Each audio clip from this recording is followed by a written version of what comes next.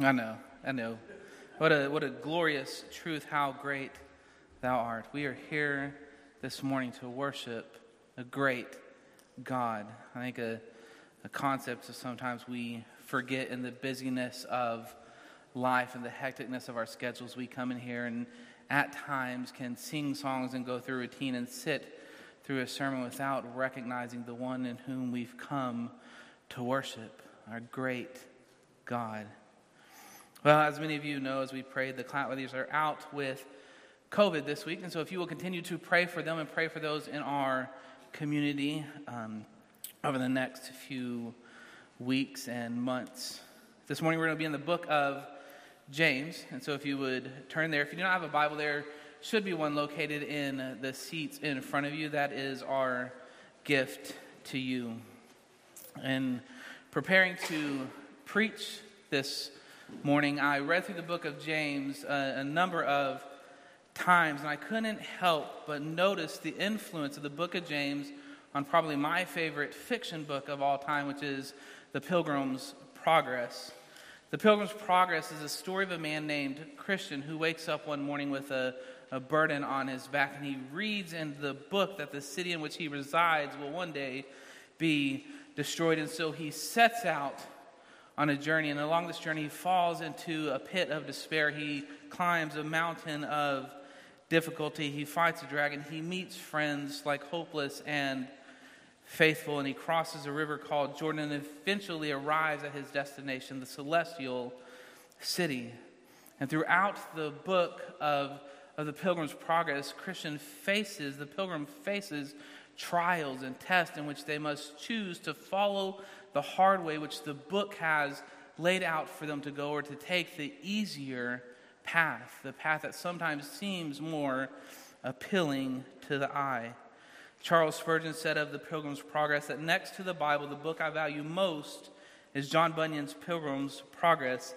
I believe I have read it through at least 100 times, and over the past couple of years has likewise become my favorite fiction book. But we're not here to preach the Pilgrim's Progress this morning. We're not here to worship John Bunyan.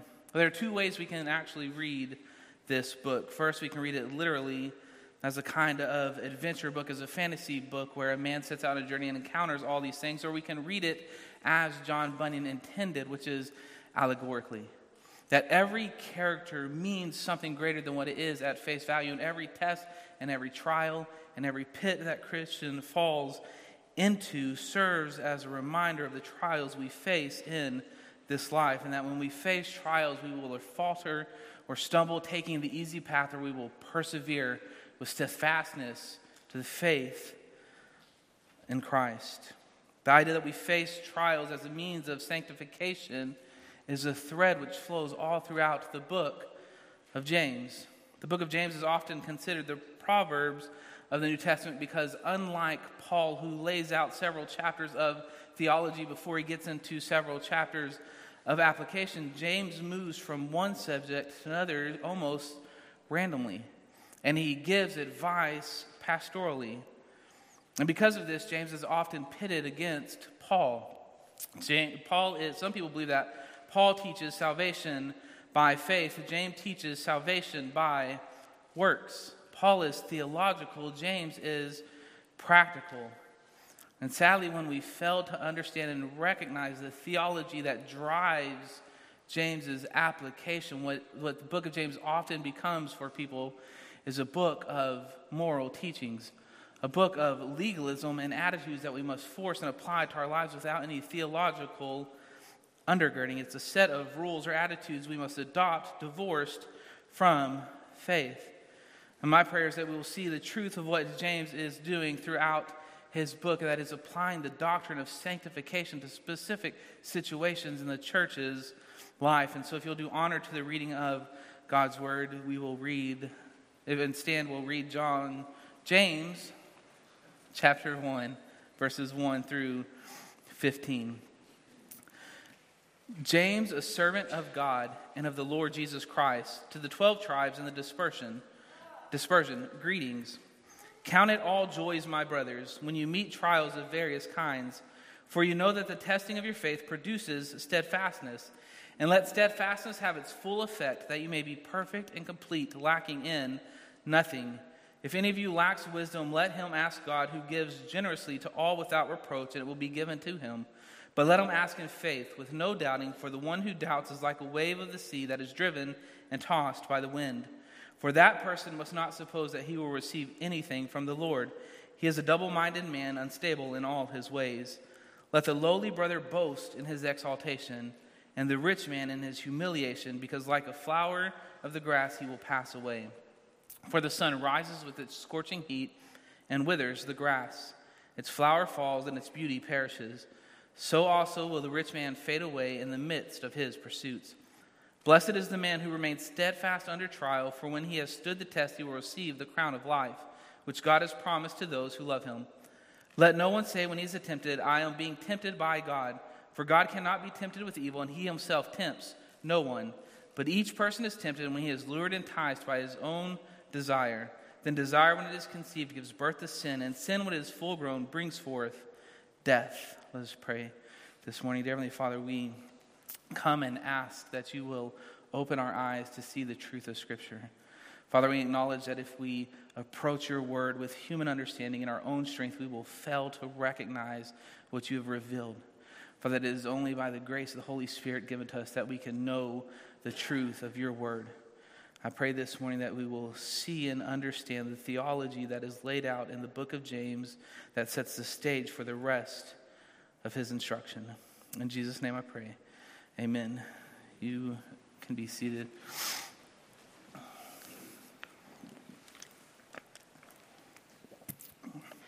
The Epistle of James, I think, gives us the perfect example of why the greetings in Scripture are so important. If we were to skip over the introduction in James and go straight into verse 2, consider it all joy when you meet trials of various kinds, we will miss the reason and the purpose. We can consider it all joy. So verse 1, James greets the brothers. James, a servant of God and of the Lord Jesus Christ. So who is James writing this epistle? I think it is important for us to be resolved in our understanding of who this is, because it is important to the statement that he makes. For most of church history, up until about 200 to 300 years ago, which seems to be when the wheels just fell off the cart in church history altogether. But for most of church history, and I believe convincingly that the James that writes this epistle is the brother of Jesus. The other James we see in Scripture is James, the son of Zebedee, the brother of John, and he is killed by Herod before this letter is written. And so I believe fully with church history that the James that writes this epistle is the brother of Jesus, the brother who prior to the resurrection did not believe in Jesus Christ, as we see in John 7:5. The brother who, after Jesus Christ is raised from the dead, he reveals himself to along with other apostles, as we see in 1 Corinthians 15, verse 7. And then the same James that Paul considers to be a pillar of the church in Galatians 2:9. This is the James who is writing this epistle, which makes this statement, this greeting, all the more profound. James does not write James as an elder of the church. He doesn't even write James, the brother of Jesus, our Messiah, because James recognized that all those earthly qualifications counted for nothing. There was only one title that mattered to James when he penned this letter, and it is James, a servant of God. I can't help but wonder if when James is writing this, Psalm 84, verse 10 doesn't come to his mind. For a day in your courts is better than 1,000 elsewhere. I would rather be a doorkeeper in the house of my God than dwell in the tents of wickedness. It is a good thing to be a servant of God, because it is far better to be a servant of God than to be king of over all the earth. It is far more precious to be a servant of God than to command troops in the millions. It is a glorious thing to be counted a servant of God. James points to this, I believe, in verses 10 and 11. Let the rich man in his humiliation, because he is or in verse 9 and 10, let the lowly brother boast in his exaltation, and let the rich man in his humiliation, because like a flower of the grass he will pass away. For the sun rises with its scorching heat and withers the grass. Its flower falls and its beauty perishes. So also will the rich man fade away in the midst of pursuits. He's echoing the preacher of Ecclesiastes, vanity of vanities. That everything we hold into this life is worthless and pales in comparison to the glory of being a servant of God. We're also, I think, drawn to Matthew 12:46 through 50. And this is Jesus. While Jesus was still speaking to the people, behold, his mother and his brothers, and this would have included James, his mother and his brothers stood outside asking to speak to him. But he replied to the man who told them, "Who is my mother and who are my brothers?" And stretching out his hand towards his disciples, he said, "Here are my mother and my brothers. For whoever does the will of my Father in heaven is my brother and sister and mother." James knows that all of his earthly relation to Christ accounts as nothing, but only those who follow God or are redeemed are the true brothers of Christ.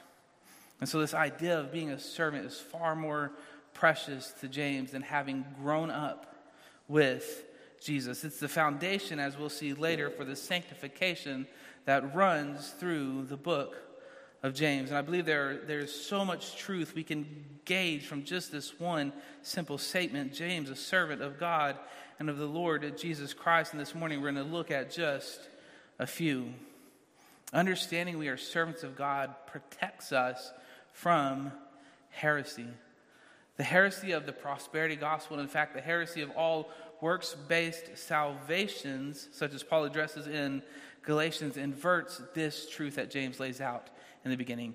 Instead of man being a servant to God, it makes God a servant to the believer.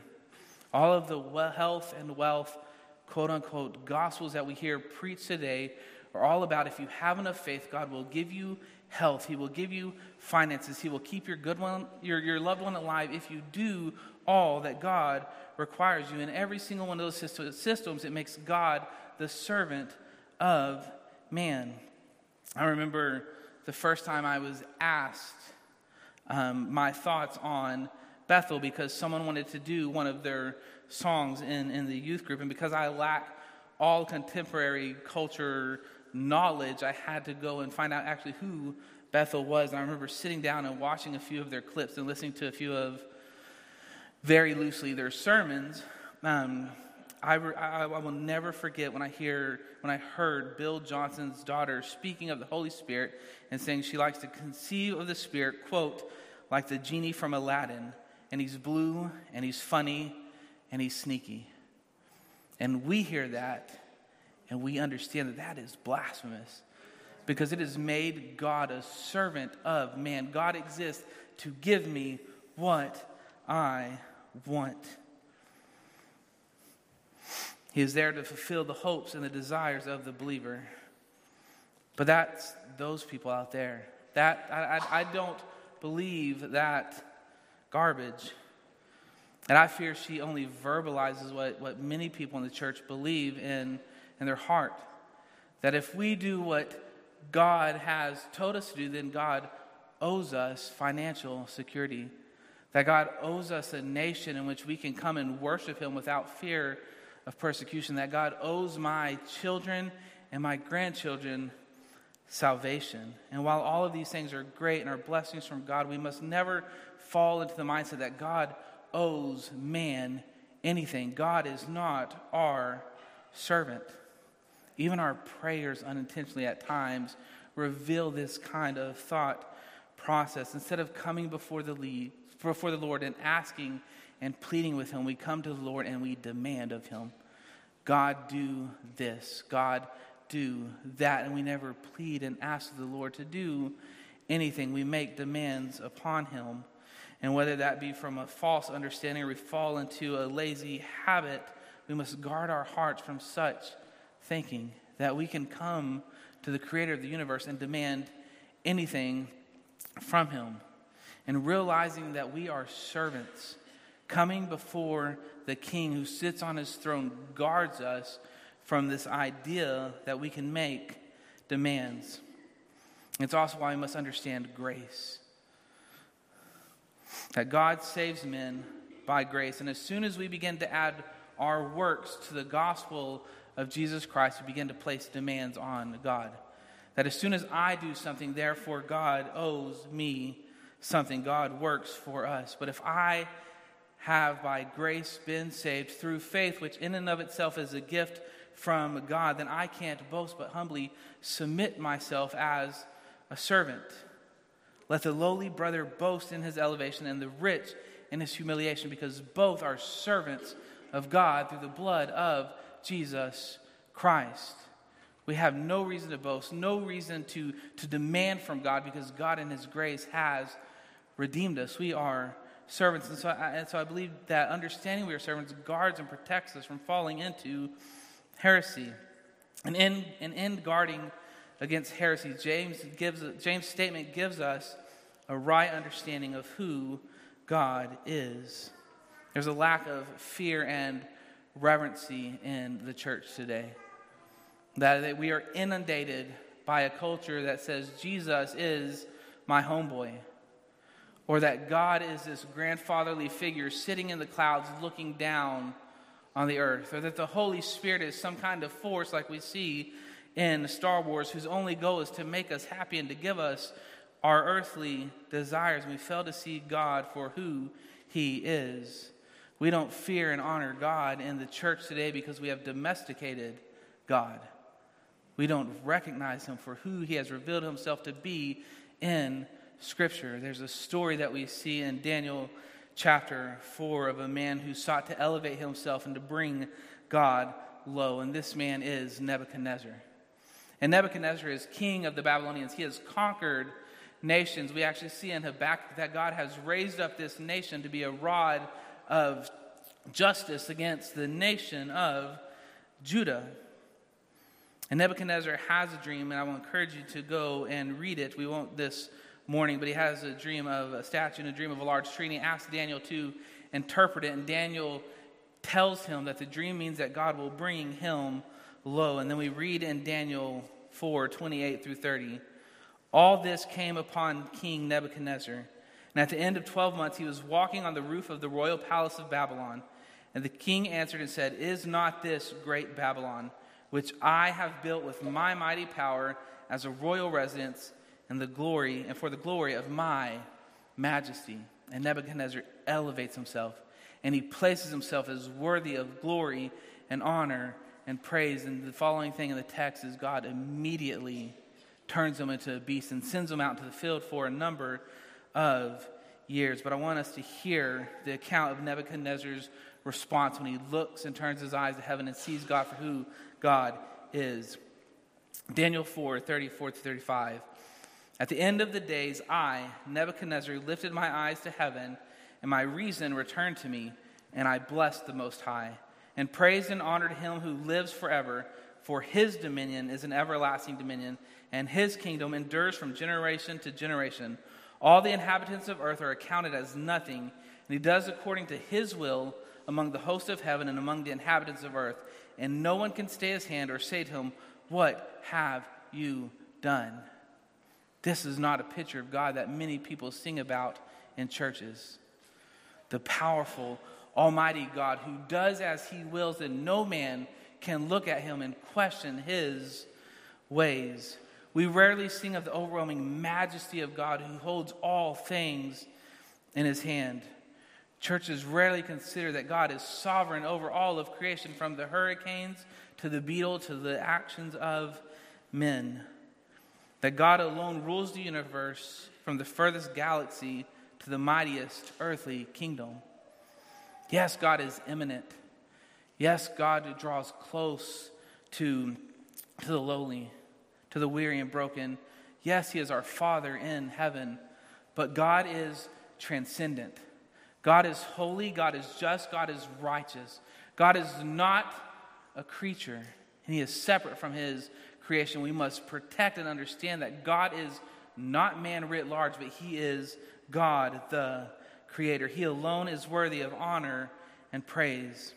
And by using the term servant, doulos, James is not revealing a God who is begging and pleading and manipulating his creation. He is picturing a God who commands his people, and his people act, who leads and loves and protects his redeemed.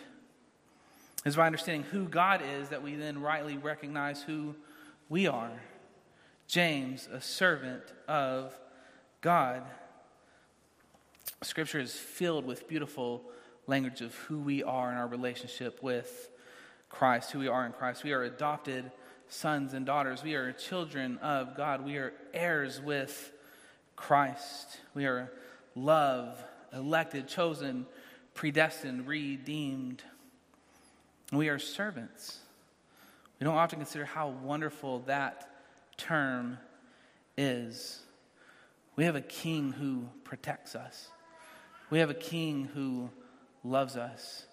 We have a king who is perfectly righteous, who is perfectly just, who does all things in holiness. And when we understand that this is who our King, our God is, then we understand that as his servants doing his will, we seek to do justice. We seek to do righteousness. We seek to be holy. So we must have a correct view of ourselves. We were created to glorify and honor God. We were created to serve God by filling the earth with his glory. Yet man rebelled and all of humanity fell into sin. We are by nature sinners. We live in a kingdom of darkness doing the will of our father, the devil, as Jesus says in John 8:44. What we must recognize is as human beings, we are servants regardless. We will either be servants to sin or we will be servants to God through the blood of Jesus Christ. Far too often we falsely assume that we're somehow neutral, that we're not servants of God, that we're not servants of sin until we decide to do something, until we decide to choose, and then we fall into one of those two categories. Yet Scripture testifies against this falsehood, declaring that we are always servants. We are servants to sin by nature, by birth, or we are servants to God by our new nature and by our new birth. In the midst of dealing with sexual sin in Corinth, Paul writes, "Do you not know that your body is a temple of the Holy Spirit within you, whom you have from God? You are not your own, for you were bought with a price, so glorify God in your body." As believers, we're called to glorify God. This is our service to our King who has redeemed us. It goes hand in hand. We don't get the option and the choice to make Jesus Christ our Savior, but not our Lord. When we are redeemed, Jesus Christ becomes both our Savior and our Lord. Understanding that we're servants to God is understanding who God is and glorifying him for who he is by repenting of our sins and clinging to Jesus Christ in faith. We read this morning Romans 6:16-19. Do you not know if you present yourselves to anyone as obedient slaves, doulos, the same word that James uses at the beginning of his book? Do you not know that if you present yourselves to anyone as obedient slaves, you are slaves of the one whom you obey?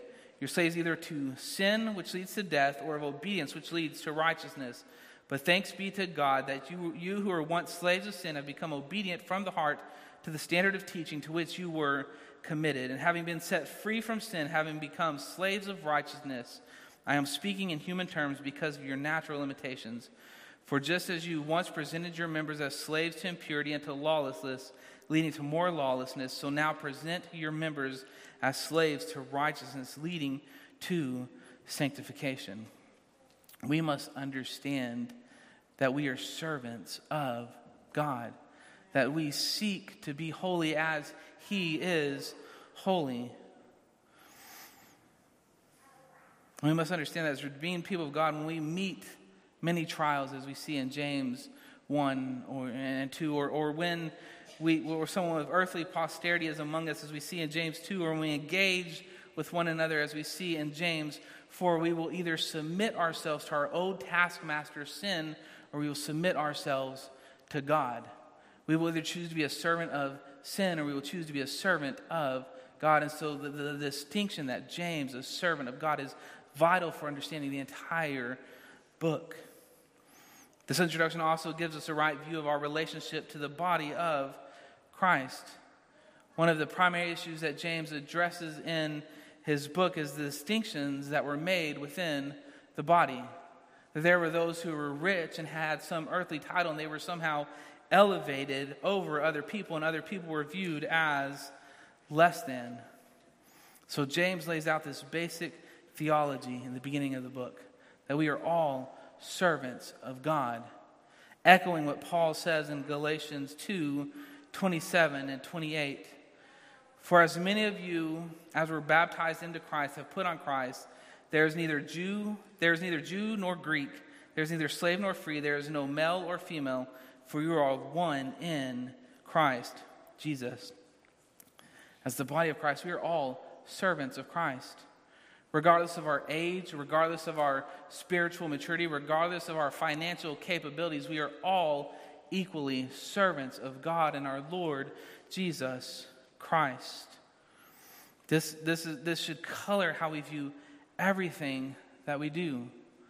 That instead of being upset and bickering over the preferences of musical standards, we seek to serve and love one another in Christ for the glory of God. Instead of seeing a need and letting someone else fill it because it's not my responsibility, we seek to serve others by filling those needs. We look for opportunities to serve one another. We considered it in our core commitment this morning of humility, of counting others more important than ourselves. That we are to serve the body of Christ. The elevation of positions and people leads to rotten death within the church. Some of the worst, petty, vile arguments that we see in the church are because people have forgotten their status as servants of God. And instead of seeing themselves as serving God, they begin to see other people as serving them. One common problem in the Baptist life, to the point that it's almost become stereotypical, is this idea of the prestige, quote unquote, of the deacon board, where men desire to be deacon not in order to serve the body, but to somehow have a status up and over the body. To have a title. Deacon boards filled with sinful men who seek control and seek power, who seek to be able to go to work and say, I'm a deacon at such and such church, to exert their will in meetings. They have no heart to serve, but to be served. No heart to serve, but to control. And it's not just a plague in deacon boards across the Baptist life. It occurs in the pastorate too. Many men have sought to be pastors for the exact same reason. That instead of seeking to serve the body by rightly dividing the word of truth, they seek to build their kingdoms. They seek to attract men by their personalities instead of preaching the truth of God. They seek to build their kingdom here on earth. And it's not just men in church offices. Women have served on committees to exert their authority in whatever aspect of that might be, or women who speak of their husbands and say, yes, he might be the head, but I'm the neck, and I control where the head turns. And all of this reveals a heart that doesn't seek to serve. A heart that doesn't truly believe it's a servant to God, but a heart that seeks to be served by others.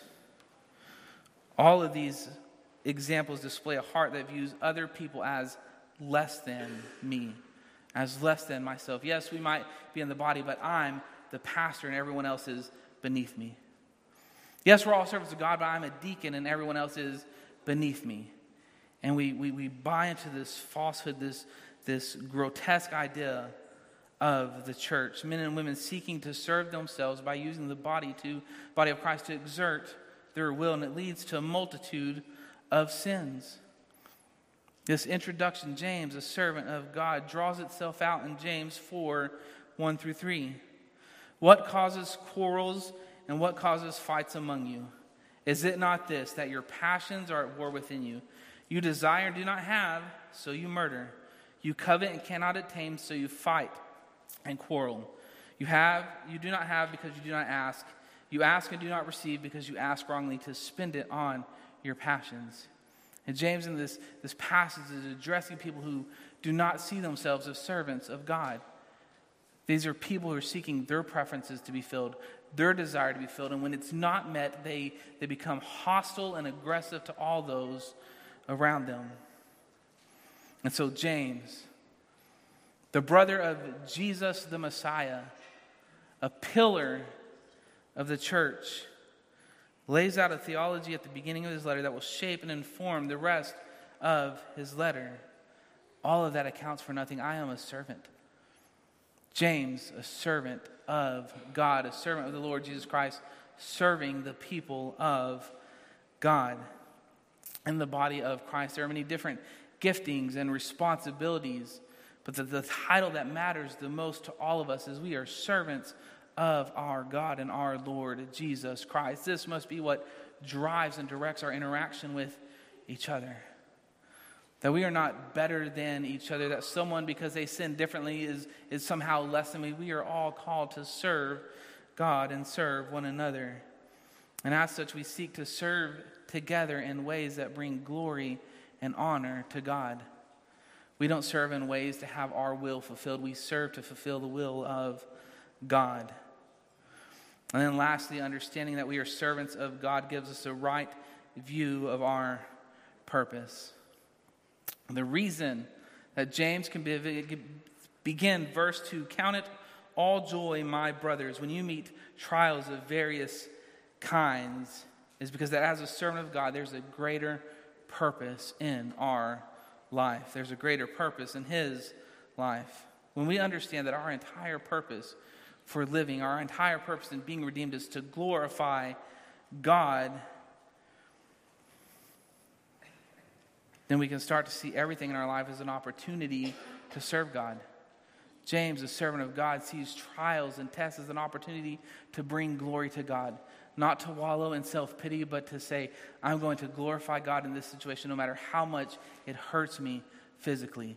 No matter how much suffering and pain I have, I count it joy because here's an opportunity in which I can serve my God. He lays out a greater purpose for our lives. One of Joel Osteen's books, Your Best Life Now.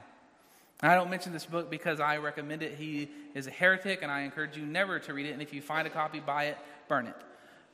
But I mention it because I think it summarizes what our culture has bought into, that we are to live our best life now. And it's not just the culture that has bought into it out there. It is people within the body of Christ who believe that God wants us to be happy. That God's ultimate purpose for his people is to find enjoyment in this life. Therefore, anything that makes you happy can be justified. Anything that is laid out in Scripture as sin is written off because all that really matters is God wants you to live your best life now. And that's not, like I said, a plague out there. I think that's a plague inside the church. We've come to believe that the greatest purpose for us in this life is our comfortability, is our happiness. As the American church, we've been blessed to avoid persecution, I think, almost to its detriment.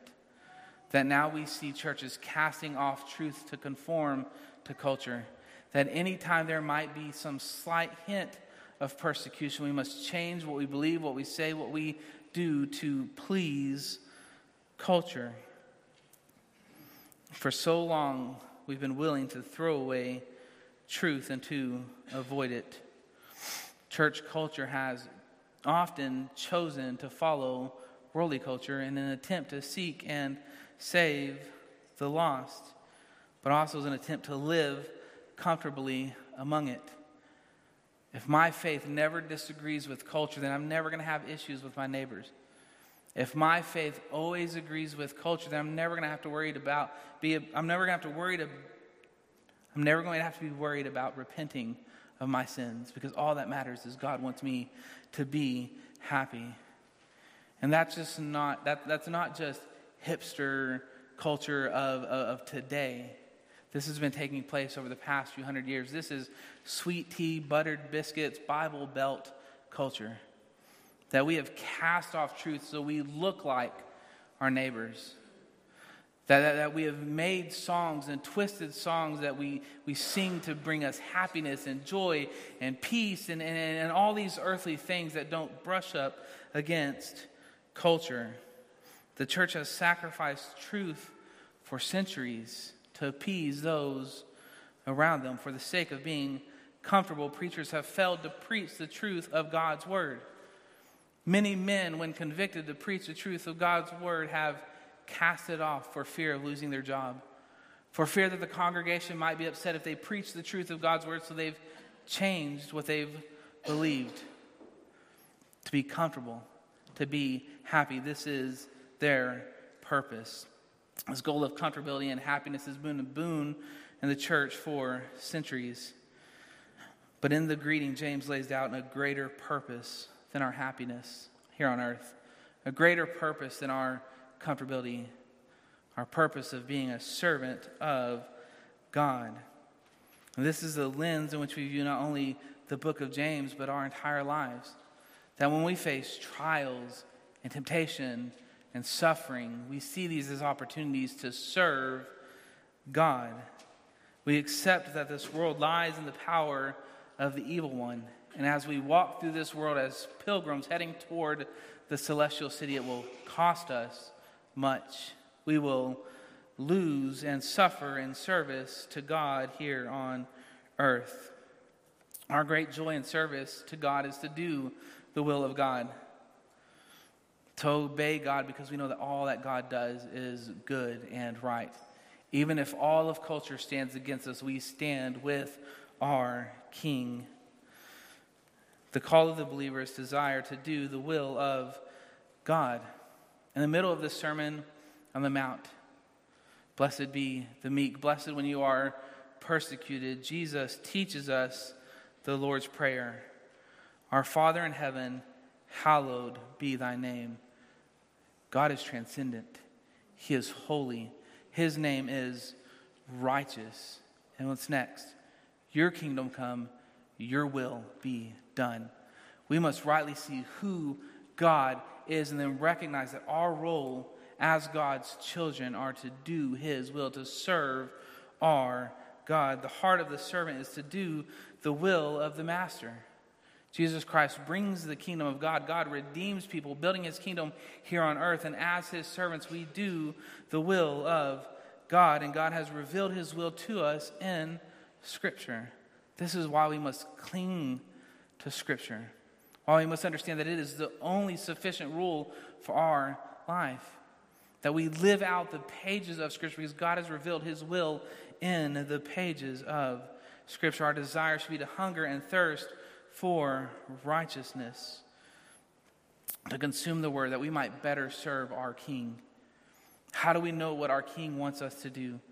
How do we know what our King wants us to pursue? How do we know how the King wants to move his kingdom forward? He has revealed it in his word, and as his servants, this is where we cling to, knowing that true joy, eternal joy, comes from serving the only one worthy of worship.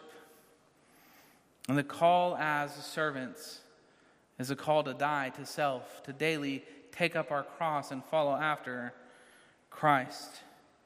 The call as servants will cost us friendships. It will cost us our recreation time. It will cost us comfort. But we do so joyously because we serve a great high King. James is instructing the church that as servants we are to do the will of God regardless of the circumstances. We count it all as lost and in the surpassing glory of knowing Christ. That when we can count it all joy when we meet trials of various kinds because we know that God has a purpose in our trials. That we don't face trials and hardships and suffering willy-nilly, that God has a purpose in all that he allows his children to endure. Romans 8:28, Paul writes, we know that for those who love God, all things work together for good for those who are called according to his purpose. We can count all joy. We can find comfort because we know that our King works all things for the good of his people. That God works all things for his glory. I don't know about you, but it seems like maybe Paul and James agree a whole lot more than some people might make it out to be after all. But the service to God is foolish to the unbeliever. There's a reason that when we talk about the fact that this life is not about you upsets so many people. And sadly, some of the most upset people we find are in the church. It's because serving God is foolish to the unbeliever. If God is truly good, if God actually cared, then he wants me to be happy. He wants us to have peace here on earth. He wants us to love one another and to get along and to not have any issues. He wants us to do whatever it is that makes us happy. To say that you are called as a believer to serve God by denying the pleasures of the flesh, by repenting of your sins and clinging to Christ, by throwing off the flesh and mortifying the sins of the flesh for the glory of God, rubs against the rebellious nature of sinful men. Men who are dead in their sins and trespasses always seek to serve their master, sin. All that they do, all that we did in our rebellion was in service to sin. Every single thing we did before God in our sins and trespasses was as a servant to sin. I had the opportunity to talk to Cam before service this morning and talking about good. And before God, no one is good. And the recognition that although horizontally we might consider the acts of men to be decent and good, when they are all put before God, they are unrighteous. They are all sinful. This is who we are. We serve our master, sin. Yet God in his great love sent his Son to redeem for himself a people, to free them from service to sin and bring them into service of him, a people who through the blood of Christ would count this world as lost and to serve him and him alone. Paul, of all his worldly accomplishments, concludes in Philippians 3. Indeed, I count everything as loss because of the surpassing worth of knowing Christ Jesus my Lord. For his sake I have suffered the loss of all things and count them as rubbish, in order that I may gain Christ and be found in him, not having a righteousness of my own that comes from the law, but that which comes through faith in Christ, the righteousness of God that depends on faith, that I may know him and the power of his resurrection and may share his sufferings, becoming like him in his death, that by any means possible I may attain the resurrection from the dead. The only true joy we have as servants of God is being conformed into the image of Christ. This is our sanctification. This is the driving theology that runs throughout the entire book of James. This is the aspect that if we leave it off, we fail to completely understand what James is doing. That our joy is to be conformed into the image of Christ. And so our service to God is in the pursuit of holiness.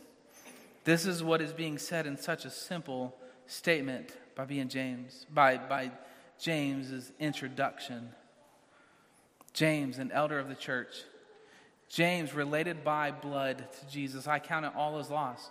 None of that matters to the surpassing glory of knowing Jesus Christ, of serving God. This is the driving foundational truth for James. And if we don't understand this foundation, then we will look at James as a book of moral teachings, which always leads to legalism. When we forget the theological underpinnings of why James addresses things as he addresses them, then we fall into legalism. But when we rightly understand that we are servants of God, and we rightly look to God as who he has revealed himself to be, acknowledging who we are, then we know, as many catechisms throughout church history have testified, the chief end of man is to glorify God and enjoy him forever. This is our purpose as servants to God, to glorify God and to enjoy him forever. Brothers, we are first and foremost servants of our God and our Lord Jesus Christ. If you will, pray with me. Heavenly Father, we come before you to acknowledge that you are our King, that you are our Lord, that you alone are worthy of worship. Father, we often in our sin fall back to seeking to serve our own master. Father, and in those moments I pray that you would bring us to repentance, that we would turn from our sin and that we would cling to Christ. Father, if there is one in here who is not redeemed, I pray that you would bring them to new life, that you would free them from sin, that you would make them a servant of you. Father, I pray that we would rightly understand who we are in light of your majesty. Father, that the term servant isn't a degrading term. Father, because if we are servants of a perfect, just, righteous King such as you are, then we are loved and protected in a way that we could never fully grasp. Father, I pray that we would lay all of our false understandings before the light of your word.